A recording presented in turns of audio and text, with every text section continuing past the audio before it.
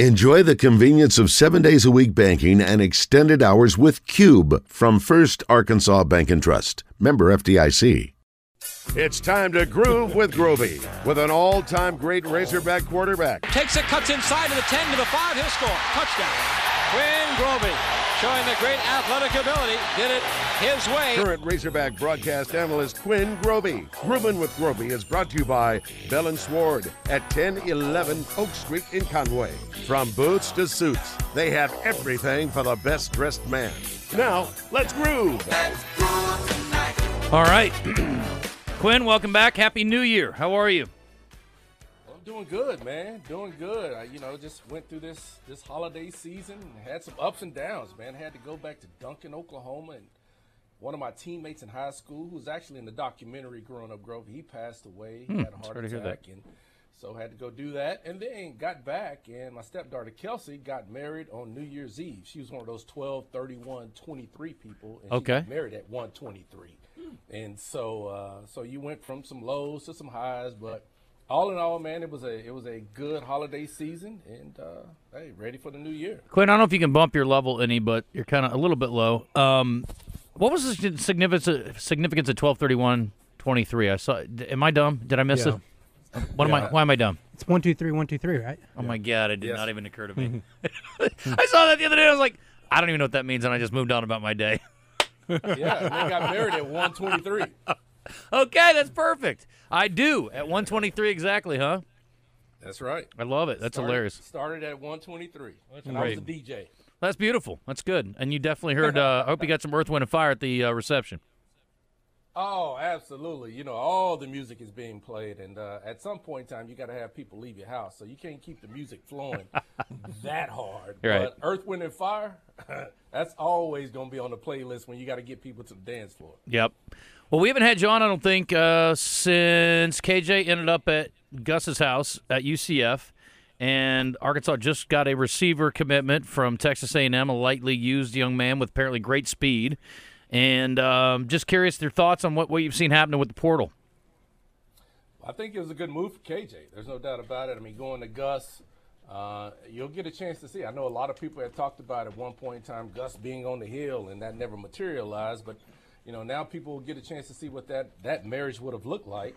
So we'll see how that happens and what goes on with that. But I think KJ is reaching a great spot. I think he has the thought process of, Gus helped Cam get to the league, and so I think he sees himself in the mold of Cam Newton, and hopefully for his sake that Gus will be able to help him develop. But definitely we knew that was probably going to take place. But the portal is what it is. I mean, you've just got to be able to deal with that. People have an opportunity to move when they want to, and it feels like that linebacking core at Arkansas is really taking a hit. But Sam and Travis have been able to get some other guys to come in and really help you out. To me, that's the spot that's really been depleted more than any of them. But you got a couple of guys coming in that can help you out with Sori and the freshman you got, the high school senior you got from Alabama. You got Brad Spence coming back. So it'll be interesting to see what that linebacking core looks like as you move forward. But you just got to be able to deal with the portal, understand it, and cope with it. I'm excited to see what the offensive line looks like with the news that hopefully it's good news with the Florida transfer there today, the Mississippi State transfer there today. Richard Davenport was just on with us, and he felt like it looked good for both of those guys. That could be 5 offensive line transfers that they get in. If they get both of those guys, all of a sudden the competition for for a starting job in the spring, it looks very healthy and looks like maybe the line has been replenished. No, I think that was the plan. I think when you look at the offensive line, I think the plan was to get 5 guys who could actually be your starters coming in for this next season, or like you said, compete at a high level. Some of the guys we had on the offensive front last year, I mean, there are guys that can continue to try to develop, but I think the mindset was to get guys that can come in and play right now, and I think Sam addressed a lot of those positions. And hopefully, if he can continue this and finish strong with a couple more offensive linemen, then I think you have an opportunity to have a new starting 5, and you've got an opportunity to create some depth from some guys that have played and had some experience. Yeah, or maybe the guys who started last year that returned this year that lights a fire under them in the offseason. And they're like, I'm not giving up my starting job, and they get that much better. That would be ideal too. Well, competition is the biggest thing, and I think that what you're talking about, and I think you're spot on with that. So yeah, we'll see what happens. I mean, this will be their opportunity to stick around and continue to compete. They've got an upper hand being in the program, but everybody's got to learn a new offense, and so everybody's starting from ground zero. And so it's going to be all about who can protect that quarterback and be very physical when Arkansas decides to try to run the football. There was news out last night that they were going to hire a new wide receiver coach from Missouri State that had worked with Petrino when he was there. Have you heard any of this? Do you know anything about it? I haven't heard anything, and of course, being at the university, I wouldn't dare say anything until it was actually released by the university. So, I've seen rumors about it. I've seen rumors about a lot of different people, but if it happens, for me, it makes sense. I mean, Petrino's going to get somebody that understands what he's trying to do, that's been on his staff before, that'll be able to help you out. Quinn, let me ask you about the national championship semifinals, and I want to check in on Greg Sankey because, unfortunately for him, not all prayers get answered. Your tiny Jesus, your golden fleece diapers with your tiny little fat balled-up fist pawing. He was a man. He had a beard. Look, I like the baby version the best. Do you hear me? I win the races and I get the money. I don't know if he prayed to baby Jesus or not. But obviously, Greg Sankey was very hopeful for a current and a future SEC team, I'm assuming, in the national championship game. And Quinn, he got neither, but in the process, I think we got a really good championship game. It's going to be a fantastic game. And, Michigan, I thought when they played against Alabama, they were probably the more physical team. I mean, defensive front, offensive front. I thought they were able to run the football a little better. And I thought that they put Jalen Milroe in a terrible situation. I mean, that defensive front was doing some twists and stunts. They knew where Milroe liked to try to escape. They had guys running towards him. They had spies. They overloaded, sides and confused Alabama's offensive line. 5 sacks in the first half. And I think that put Alabama in a situation where Tommy Rees, the offensive coordinator, was so afraid to even try anything with Milroe. I mean, it felt like we were watching the Milroe the first 2 or 3 games when he was about to lose his job. I mean, they were dinking and dunking and just hoping and praying somebody would pop one. But give Michigan a lot of credit. I mean, they were very good. But this Washington team is dynamic. I mean, those 3 wide receivers they have and the way Michael Penix is spinning his football is really off the charts. If Michigan can't get to Michael Penix and disrupt him in any kind of way, they're going to have to score over 30 points to win this football game. If Washington gets to 30 points, or I'll even say 28. If Washington gets to 28, I think that's going to put Michigan in a bad spot. And I expect Washington to win this football game simply because of Penix. I just don't think they'll be able to disrupt them. I think that defense from Washington will be able to find a way to steal a possession or two. And when you steal a possession and give the football back to that offense, that puts you in a bad situation. So I'm going with Washington. I was touting the Michigan run game going into the semifinals, and they ran for, a few yards. I mean, they had 100 yards, whatever. Quorum had some moments. And we know Washington's defense is not maybe what Alabama's is, although it's obviously they've got plenty of talent and they haven't lost a game yet. Do you think do you think Michigan can control the game a little bit more, maybe keep the ball away from Penix a little bit with their run game? Yeah, I think that's what they're going to have to do. And Michigan's going to be very physical. I think that is going to be the key. When you look at their stat, it's going to be third down conversions, keeping the football, and time of possession. Those 2 things. And I think Michigan is going to have to get to that 30-minute, 32, 35-minute mark of time of possession. I don't know if they can keep it that long, but if they can do that, that really gives you an opportunity to keep that ball away from Michael Penix and what they're trying to do. And Michigan's going to be physical. And J.J. McCarthy's very athletic, so I expect to see him be involved kind of like he was in the second half on some design quarterback runs because of his athletic ability to try to keep Michigan keeping that football and keeping the time of possession. But if they can do that, that gives them a chance. Yeah, I'm tempted to bet the over, but I'm with you, Quinn. I think Michigan does everything they can to slow this game down and limit the number of possessions that Washington gets to where it's a slower pace game. It's tempting to go over, and bettors love going over on national championship games, Super Bowl games. It's just a lot more fun to root for the over. But if Michigan has any chance, they got to slow this game down and try to win it like 24-21, to where they just don't give them a lot of chances. Yeah, I think you're right about that. And, I think that is the plan. And I think Michigan is comfortable playing with that plan. But looking at Michigan and how they match up with Washington's offense, I think Jim Harbaugh, and I heard Joe Klatt talk about this the other day, and I think it made a whole lot of sense. He was talking about how Michigan and Harbaugh has really had to reconstruct their defense to get ready for Ohio State. And what Ohio State did over the last couple of years, C.J. Stroud, Jackson Smith and Jigba, Marvin Harrison Jr., Chris Olave, all those receivers out there running around, they had to be able to come up with a way to slow them down.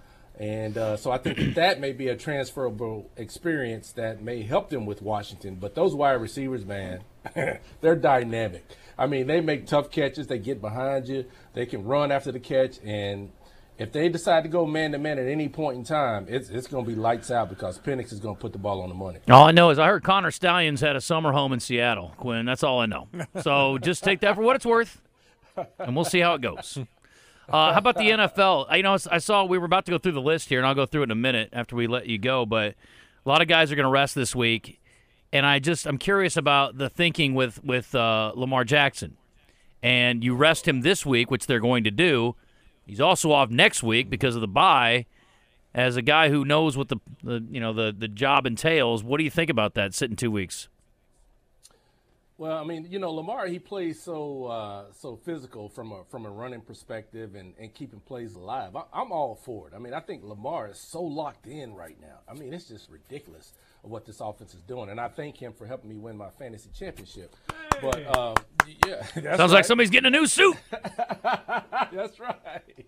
But I don't know if that's going to impact him. I mean, he's going to practice. It's not like he's going to be sitting around. But I just think it's all about keeping him healthy for the stretch run. To me, this is the opportunity for Baltimore to win a championship because the AFC there's a lot of dysfunction going on over there. And so I think it's an opportunity for them to get to the Super Bowl this year and just deal with whoever comes out of the NFC. And I think dysfunction has crept in the NFC, too. People don't know their identity. Philadelphia doesn't know what they want to do. San Francisco is trying to figure out what's going on. And those are the two best teams. And so, Wes, might be an opportunity for your boys to slip in there. And I was going to ask you, Wes, did you think that the referee made a bad call in that Detroit Lions Dallas Cowboy game by not? No, absolutely not. That was the right call all day, every day. There were like 3 things wrong on that play, and they just flagged them for 1. Did you see that that Brad Allen and his crew, that was what I was going to mention earlier, they're working the Steelers-Ravens game, speaking of the Ravens. So, I mean, I heard they're not doing postseason now because of this mistake the other day, but they're going to be working a big game this week, and for the Steelers, it's a huge game. Now, obviously, you got some advantages because of Lamar's not playing, but Quinn, go ahead. I was just going to say one of the things Coach Kelly brought up. If you're the Ravens, you don't want to see the Bills in the playoffs. Mm-hmm. They're coming along. If the Steelers win and the Bills lose, then they're out. You can help out. Yeah, that's an interesting point. The Bills are the 3rd pick at Oaklawn right now, Quinn. So the Niners are the favorites. Behind them is the Ravens, which I can make an argument. Certainly the Ravens should be the favorites, but whatever. But there's more challenges. Maybe in the AFC would be the point. Bills are 3rd, followed by the Cowboys. Bills are plus 800, Cowboys 900, Chiefs 900, Eagles 1,400, Dolphins 1,600. Then the Lions, the Browns, the Jags, the Rams, the Packers, the Texans. Anyway, I could go deep. But anyway, give me a team outside the top couple that you think have a good shot to sneak in the Super Bowl. I'm going with the Dolphins. Yeah. They're too explosive. I mean, their offense is fantastic. Now, they had a couple of injuries. I mean, they lost one or two of their best defensive ends, in Chubb and I think it's Phelan. Those 2 guys are very, very instrumental. I wonder if like Jason Pierre-Paul can come in and help him. I mean, he's getting up there long in the tooth. But this Miami offense is really second to none, especially when Tua is clicking. Now they beat up on teams that have a losing record. They finally beat a team like the Dallas Cowboys, and so they get some street cred with that. But I think, man, in a 1-game setting in the playoffs, and you got to deal with Tyreek and Jalen Waddle. And then A-Chain coming out of the backfield, I think that is a scary proposition. And so I would say the Miami Dolphins to me, is the wild card team that people should not want to play. You hopefully, if you're a team, you get them at your house, and it's a cold day. I kind of like the Eagles still. I think they can turn it around. I think they can turn it around. Who are you? I thought you were a Cowboys fan. What's wrong with you? Well, I'm kind of rooting. I'm hoping that the Eagles, win their first round game, then go to San Francisco and win that game. That means the NFC Championship game would be in Dallas. If Dallas won their first 2 playoff games. So maybe that's why I'm so optimistic. Okay. I don't think Quinn's jumping on board that one. In the past, he's been pro Philly over Dallas, but I don't think you're getting him there today. Hey, let me get this call in here real quick from Kurt, and then we're going to hit a break here and let Quinn go. What's up, Kurt? Thank you for taking my call, man. I just wanted to tell Mr. Grovey, you're my favorite football player from the University of Arkansas. I'm 69 years old. I have been following Razorback football since 1962, and not for your achievements in 88 and 89, but for what you did in 1990 when we went 3-8. Defense set a record for points allowed, but I've heard from everyone who played on that team that's made comments over the years that you had your foot in everybody's butt that entire year in practice, in the games, and used your considerable ability to give it 110%, and that's what champions do. And that's why you're my favorite Arkansas football player over all this time. I appreciate your performance, Mr. Grovey. Kurt, that's a very nice call. Thank you. Yeah, I appreciate it, man, for taking my call. Well, I appreciate that, man. That's awful nice to say. And, hey, playing for the University of Arkansas is a privilege. And we get a chance to do that. And even though when we were struggling, we tried to continue to compete hard for this state. And, it's hard to go 3-8 after you won a couple of championships and continue to fight. Sure. And we had some players and we had some fans that continue to support us. And so I'm thankful every day for that opportunity. And I'm thankful to be your favorite football player because there's a lot of players that you could select. So I don't take that for granted. Man, they ought to have you in there to talk to the team. You're the kind of man they need to hear about character. Thank you for taking my call. Thanks, Kurt. I get a chance to spend time with those student athletes an awful lot. So, I'm in their ear. So I get a chance to talk to them, and so it's a great experience. In this role that I'm in at the foundation, I'm around them an awful lot and get a chance to impose some of that wisdom to the ones who want to listen for sure. Quinn, I was just going to let you know, Ronnie Fausch, the new wide receiver coach at Arkansas, has changed his Twitter profile to wide receiver coach, University of Arkansas, and it lists his address, Fayetteville, Arkansas. So, not that it's official, but that's looks official. Pretty official. Go with that. Sounds like it. That's how we find out about most things nowadays, Petrino, right? That's how we've figured out that was a done deal. Mm-hmm. No doubt. Get the grandkid out there doing the woo pig. Yeah. Yep. All right, Quinn, we appreciate the time, buddy. Congratulations on your win in your fantasy league. I was out in about week 3 once Jefferson went down for the Vikings, and I was like, well, that was fun. Well lasted. Yep. So. Hey, just before I get out of here, man, I just want to say thanks to Eric Sward and Bell and Sward for sponsoring this segment. It's been an awesome experience. And I'm telling you out there, you folks in Conway, Little Rock, Central Arkansas, if you want to get your wardrobe right, get on over to Eric Sward and Bell and Sward, and they'll get you taken care of in Conway. All right, on Oak Street. Is this our last segment for the year? I think so. Ah, no! Oh my gosh! Boo! Who did this? Okay, that's fine. Well, it's fun, man. We really appreciate you. It's been great all season long, even in a tough year, and we got better days ahead, my friend. Hopefully, we can do it again next season.